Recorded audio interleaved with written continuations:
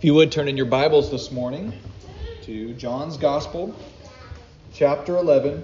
We're going to look at verses 1 through 46. And we finally made it halfway through the Gospel of John after one whole year.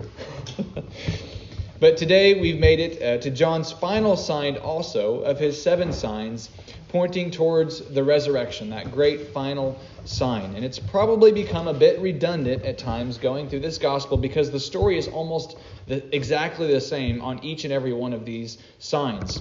This is basically what happens, and this will sound very familiar to you. So basically, a problem exists, and everyone around sees the problem, including Jesus. Then Jesus resolves it in a surprising way, usually a miracle, and that evokes one of 2 responses, which is either belief in him or the desire to kill him. It's almost always that. That's the basic story of all of these 7 signs in John's Gospel. And this final sign is no different than the others, so I'm not going to spend much time harping on that point because I've kind of already beat that horse dead. But by now, you know John writes this Gospel so that you might believe. That's the main point, so that you will believe. It's kind of his signs are kind of a catalyst to cause us to either believe or reject him. So today I want to press forward and ask ourselves, what is it, though, that Jesus wants us to believe about him? What is it that we are supposed to believe? Not just him, but what is it that we believe? Jesus will say in our text today that an illness that his friend has, and I quote, it says, is for the glory of God, so that the Son of God may be glorified through it. Okay? So we're going to look at that question today. What is it exactly that this glory that's being revealed, what is it that God is doing through this? We're going to answer that question today. That's going to be the force of this text, understanding how God can be glorified even through hardship and suffering. So our text is John 11, verses 1 through 46. And I don't normally like to do this, but today I'm actually going to interrupt the scripture at a point that becomes kind of confusing if you don't read it right. Every time I've read this before, up until like the last couple of weeks that I've been preparing, this one sentence has made absolutely no sense to me. So I'm just going to kind of address it right then and there so you don't get hung up and miss everything after that, because that's what I had tended to do before. Thomas will say something and it's going to catch you off guard if you don't understand what he's saying. So this is the word of God, John 11, 1 through 46. Now a certain man was ill, Lazarus of Bethany, the village of Mary and her sister Martha. It was Mary who anointed the Lord with ointment and wiped his feet with her hair, whose brother Lazarus was ill.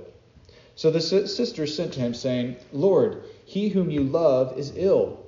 But when Jesus heard it, he said, This illness does not lead to death. It is for the glory of God, so that the Son of God may be glorified through it. Now Jesus loved Martha and her sister and Lazarus. So when he heard that Lazarus was ill, he stayed 2 days longer in the place where he was. Then after this, he said to the disciples, Let us go to Judea again. The disciples said to him, Rabbi, the Jews were just seeking to stone you. Are you going to go there again? Jesus answered, Are there not 12 hours in a day? If anyone walks in the day, he does not stumble because he sees the light of this world. But if anyone walks in the night, he stumbles because the light is not in him. After saying these things, he said to them, Our friend Lazarus has fallen asleep, but I go to awaken him. The disciples said to him, Lord, if he's fallen asleep, he'll recover. Now Jesus had spoken of his death, but they thought that he was meant taking rest and sleep. Then Jesus told them plainly, Lazarus has died. And for your sake, I'm glad that I was not there, so that you may believe. But let us go to him. So Thomas, called the twin, said to his disciples, Let us go also, that we may die with him. Now let me just stop there, because every time that I'd read this up until a couple weeks ago, I thought that he was talking about die with him, referring to Lazarus.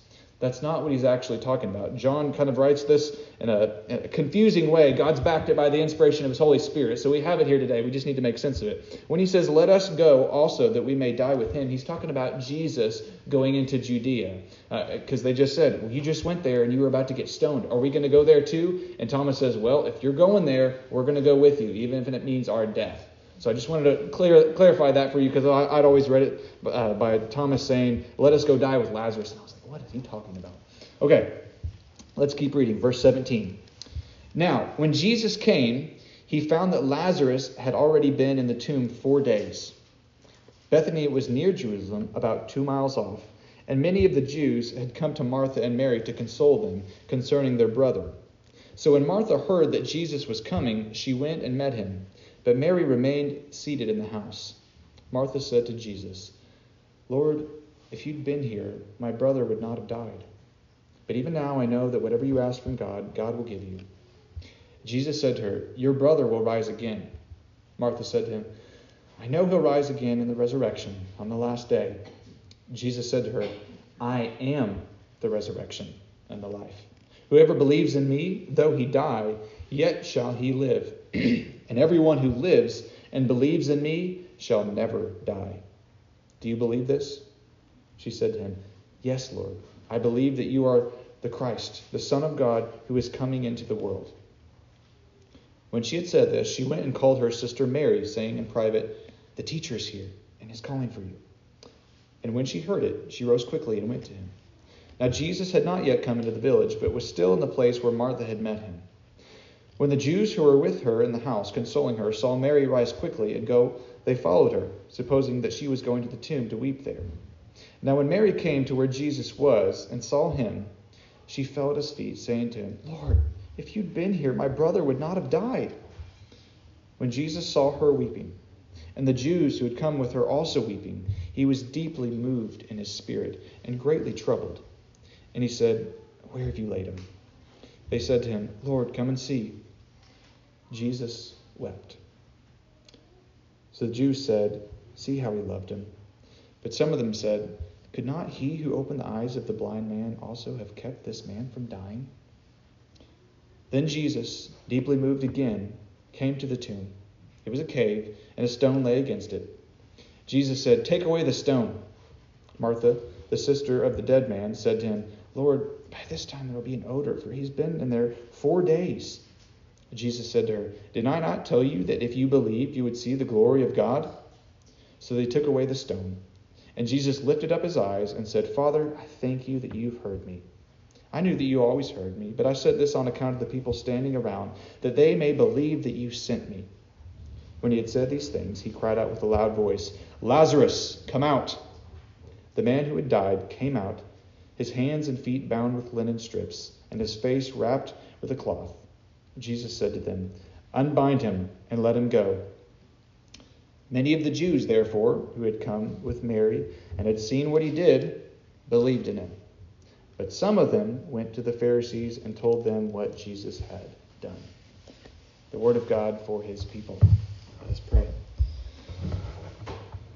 Father, as we come again to your holy gospel, we ask that you would speak to us anew. As we've already said, sometimes the signs can become a bit redundant, but Lord, I pray that you would speak afresh to us today.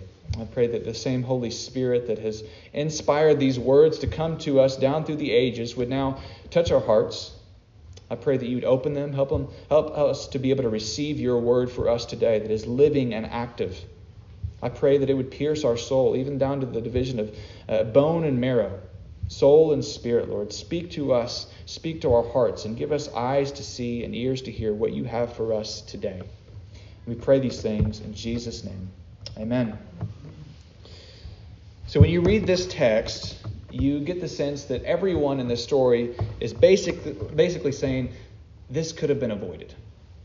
This could have been kept from happening. It's repeatedly mentioned that if Jesus would have been there, Lazarus would not have died. Martha said it in verse 21. Mary said it in verse 32. The Jews said it in verse 36. And even his disciples must have been thinking it, because in verse 15, Jesus says, "For your sake, I'm glad that I was not there, so that you may believe." It's a bit startling, isn't it? You look at this, and Jesus says, "I was glad that I was not there." And you read that at first, and it's like, that's a little cold, isn't it, Jesus? These people, they're hurting. Their friend's sick. Their friend, he died, and you're still saying that you were glad that you weren't there. At first, it seems like Jesus is just being cold to his friends, but this is actually far from the truth. It's actually the complete opposite. This chapter shows us the exact opposite when we actually look at the heart of Jesus and his actions. So Jesus says he was glad that he wasn't there, that you may believe. So what is he actually getting at? What is it that they are supposed to believe? Right, so all through this gospel, we're saying, that's so that you might believe I do these things. But today I want to ask, believe what? What is it that we are going to believe about you, Jesus? Because they already believed that he could heal, right? That's why they wish that he would have been there, right? Jesus, we wish you would have been here. You're a healer. You could have kept this from happening. So what is it that Jesus wants them to go further to believe? And that is that he gives life to the dead. He is a life giver. Jesus doesn't just help those in need. He does this. Absolutely, he does this. But he gives life to those who are completely dead to show his glory. It's a greater glory. And this is Jesus alluding to the spiritual life that he gives. As we've seen in John's gospel so far, there's oftentimes a literal meaning that we can see, how Jesus will literally do something. And then there's a spiritual sense that's kind of a sub-meaning that we're supposed to get to. And this is one of those here, where he gives life to a physically dead person to make them physically alive. But the meaning that we're supposed to get is that he also gives spiritual life to those who are spiritually dead. Now, we know that this is his point because Martha thinks that he's talking about the general resurrection here. But he actually corrects her and says, no, I'm the resurrection and the life. I am the resurrection and the life. If you would, read with me verse 21 through 25. I want you to catch that he's not just talking about the resurrection. He's talking about something more. Verses 21 says this. Martha said to Jesus, Lord, if you'd been here, my brother would not have died. So there's the complaint. But even now I know that whatever you ask from God, God will give you. Jesus said to her, your brother will rise again. Martha said to him, I know he will rise again in the resurrection on the last day. So there's her affirming that in the very end, the final resurrection, we believe that, yes, we get that, God. Or yes, we get that, Jesus. Jesus said to her, I am the resurrection and the life. Whoever believes in me, though he die, yet shall he live. And everyone who lives and believes in me shall never die. Do you believe this? So Jesus is saying that those in relationship with him will have a life that is different, a life that is abundant, and they will have that now. And this is the point that Jesus really wants us to take home today, that we can have it now. The coming of Jesus brings a truly transformed life in the present, not just the future, not just the resurrection that's going to come on the last day. So yes, he does bring Lazarus back from the dead physically, but his point actually isn't the resurrection on the last day. Why? Because Lazarus physically died again. So this wasn't the final resurrection that he's talking about, because Lazarus, he wasn't taken up into heaven or anything spectacular. He wasn't like Enoch, who walked with God and was not. He wasn't like the prophets who were taken up in a chariot or anything like that. Lazarus died again even after Jesus raised him from the dead, because this wasn't talking about the second resurrection. It was talking about the first resurrection, the same resurrection that Jesus spoke about back in John 5. You may remember this sermon where I pointed this out, where Jesus says, truly, truly, I say to you, an hour is coming and is now here, present, when the dead will hear the voice of the Son of God, and those who hear will live. Okay, so this is what Jesus is getting at. So once Lazarus was raised from the dead physically, he was given spiritual life and believed, and so were the onlookers. They believed in this greater glory that Jesus was doing. He was given eternal life. And the onlookers also were given eternal life. And this is why Jesus says, I am the resurrection and the life. It starts now. You can meet Jesus today and experience this life abundant where you're spiritually brought alive to see the beauty and the glory of God. If anyone believes in me, he says, though he die, like Lazarus, yet he shall live. Okay? And everyone who lives and believes in me shall never die. That life that Jesus gives you can't be taken away. So he's not undercutting the final resurrection. It can seem like that when he's talking to Martha, when he says, yeah, I am the resurrection. But he's not undercutting. He's actually adding to it to help her realize that Jesus is saying, you don't have to wait to have this life and life abundantly in me. It's here and it starts now. That's the glory that he's revealing. So Jesus asks Martha if she believes this. So he tells her that. So he's saying, do you believe this, though? I'm telling you this fact. Are you going to experience it? Are you going to believe it? And church, I want to ask you also, do you believe this? Do you believe that encountering Jesus really brings a change now? Or is it just all in the future? Are you just waiting for the resurrection then? Is there an implication for now? Do you believe that when Jesus came to be with us, that this was truly a pivotal moment in history? The incarnation of Jesus Christ, what we celebrate at Christmas, it gifted humanity with a dimension of God that we could have never seen before. Right? When Jesus came in the flesh to be among us, to dwell with us, God with us, Emmanuel, that was extremely significant. It was one thing to hear in the Old Testament that God loved you, right?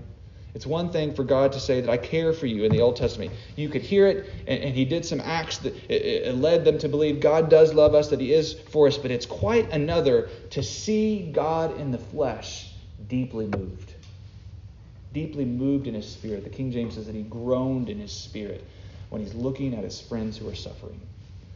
That made a difference. That truly made a difference in all of the world. When Jesus looks at his friends and he cries. He weeps. Verse 35 is the shortest verse in the Bible. Just 2 simple words. And I think it speaks longer than the longest verse ever could.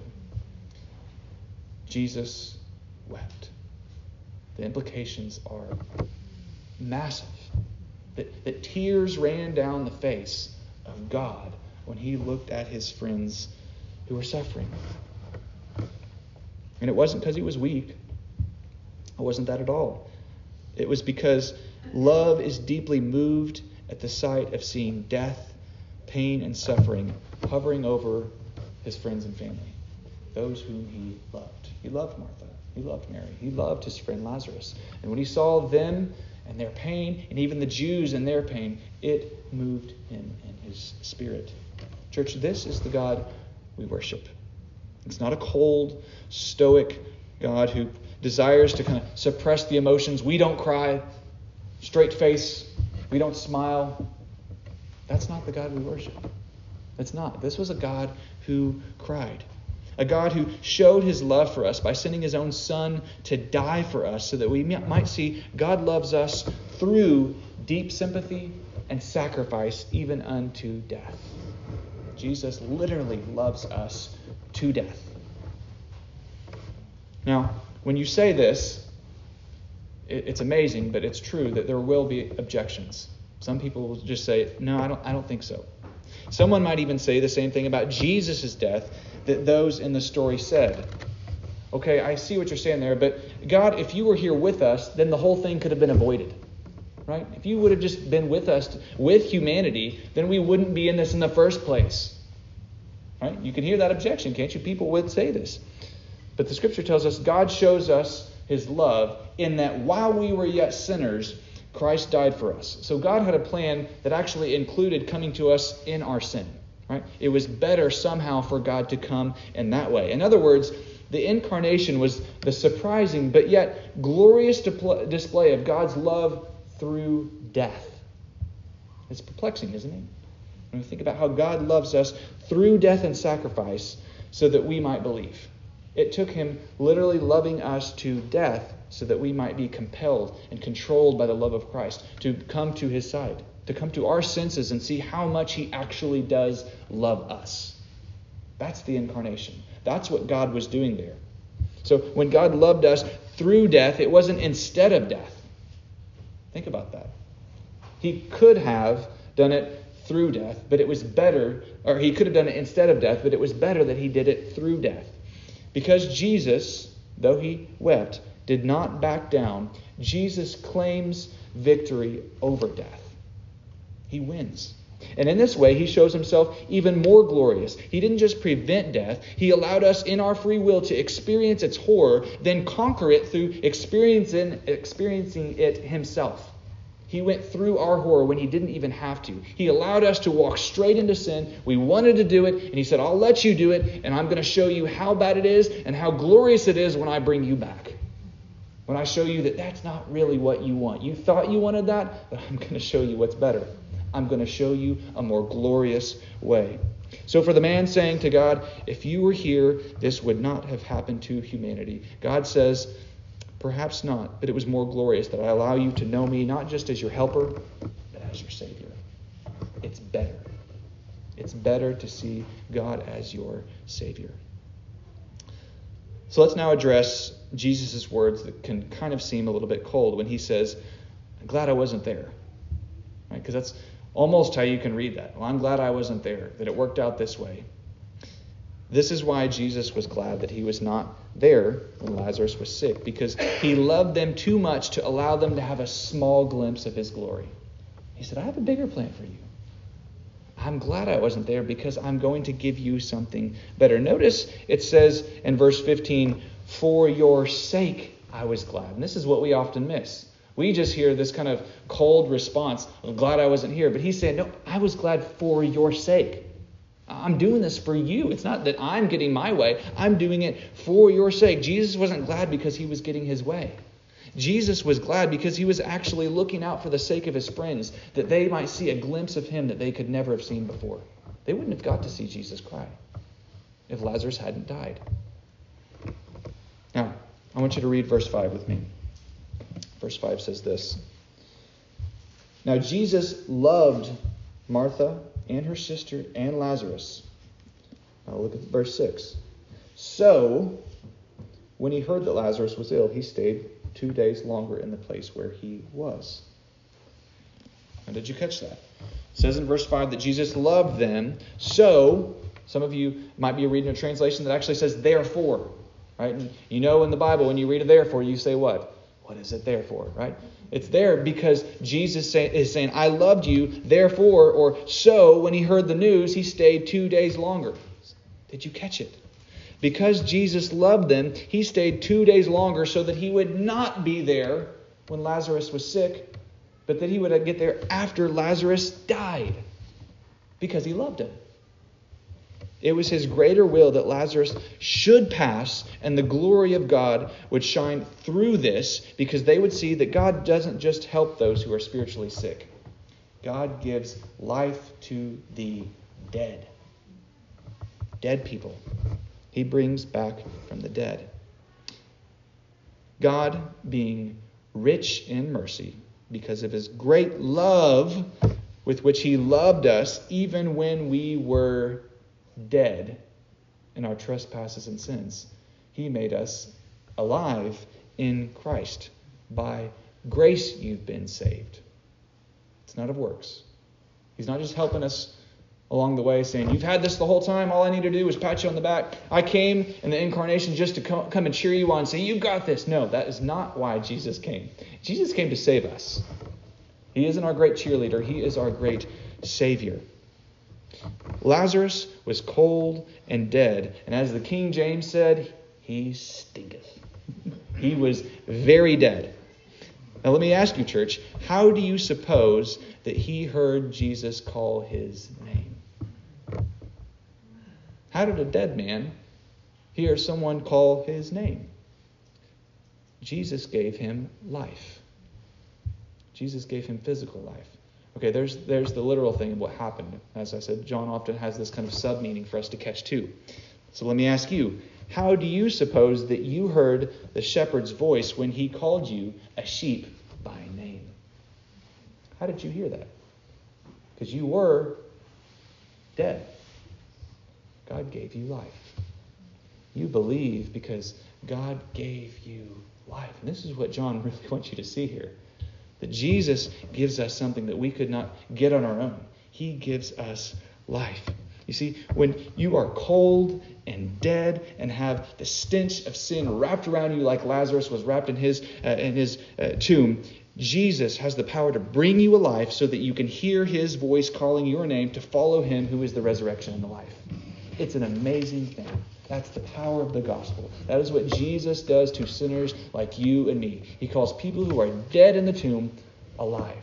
And he calls them by name. And somehow they hear it. They come alive, and they're given the power of the gospel to go and live holy lives. It's amazing. It is really amazing. And this is Jesus' point here.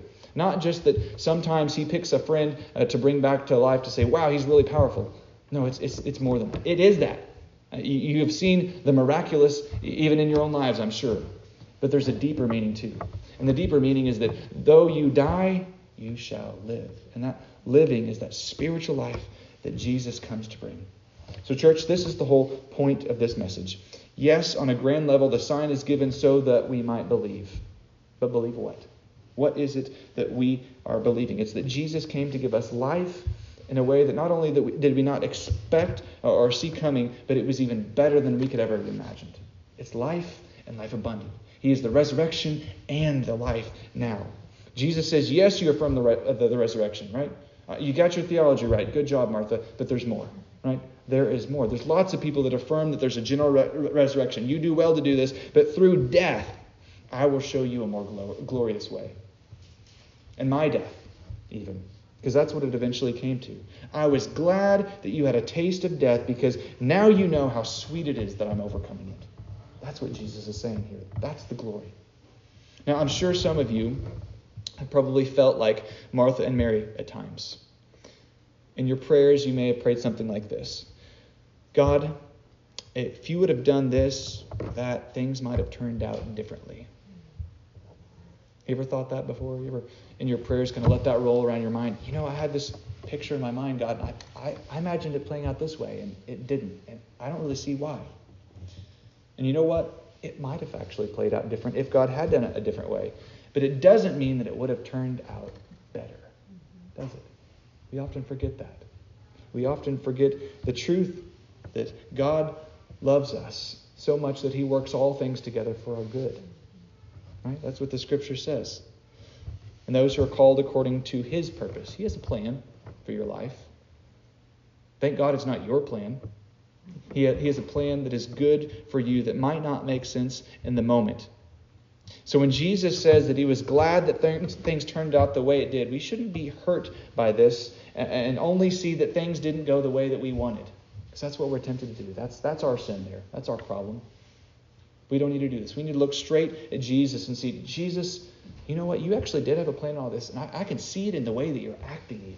You're deeply moved. I'm moved by you, Jesus. We should see that he has a greater purpose in all of it that doesn't even overlook our sorrow. He even weeps at our sorrow. He cries. He's deeply moved. But thanks be to God that he thinks clearer than we do in the midst of our suffering. That's when our minds are all jumbled up. And he does this so that we might later look back and say, that was hard. That was really hard, actually. Maybe the hardest thing I've ever went through. But you know what? I agree with Jesus. I am glad that he worked it all out according to his good and not what I wanted. So that's our hope today, church, that we can look at Jesus, see his gladness on his face, that he's actually got a plan, that he knows what he's doing with our life, and we can partner with his gladness and say, oh wait, you're glad for my sake. So we can be glad with Jesus that he's doing things that might not make sense to us in the moment, but he's got a great and a good purpose for you. And it's to glorify his Son and for you to have gladness on your own face as well. Amen? Let's pray. Father, we ask that you would help us to look to Jesus today, at his gladness, at his smile, and his weeping, and to be deeply moved in our own spirits. To be changed by him, to be more like him. Lord, let us see how he works things for the good. Lord, your word says that it is the glory of God to conceal things, but the glory of kings to search things out. So Lord, I pray that today, as some of us are probably wrestling with how things work out in our lives, I pray that we would remember that it's actually your glory to not show us the whole plan up front, but to hold our hand along the way. That even through death sometimes you show us a more glorious way. Help us to see that clearly. Lord, we repent of our sins, of where we have been stubborn and thinking that we know better than you do. Where we have thought that our purpose were better, that if you had done things our way, that it would have turned out differently. And Lord, it may have, but it wouldn't have been as good. So So, Lord, we repent of that. We trust in you. We believe that you give spiritual life to us, and it's a life that's abundant. And we might not be able to see it exactly in the present, clouded by sin, but Lord, help us to see more clearly each and every day. We pray these things in Jesus' name. Amen.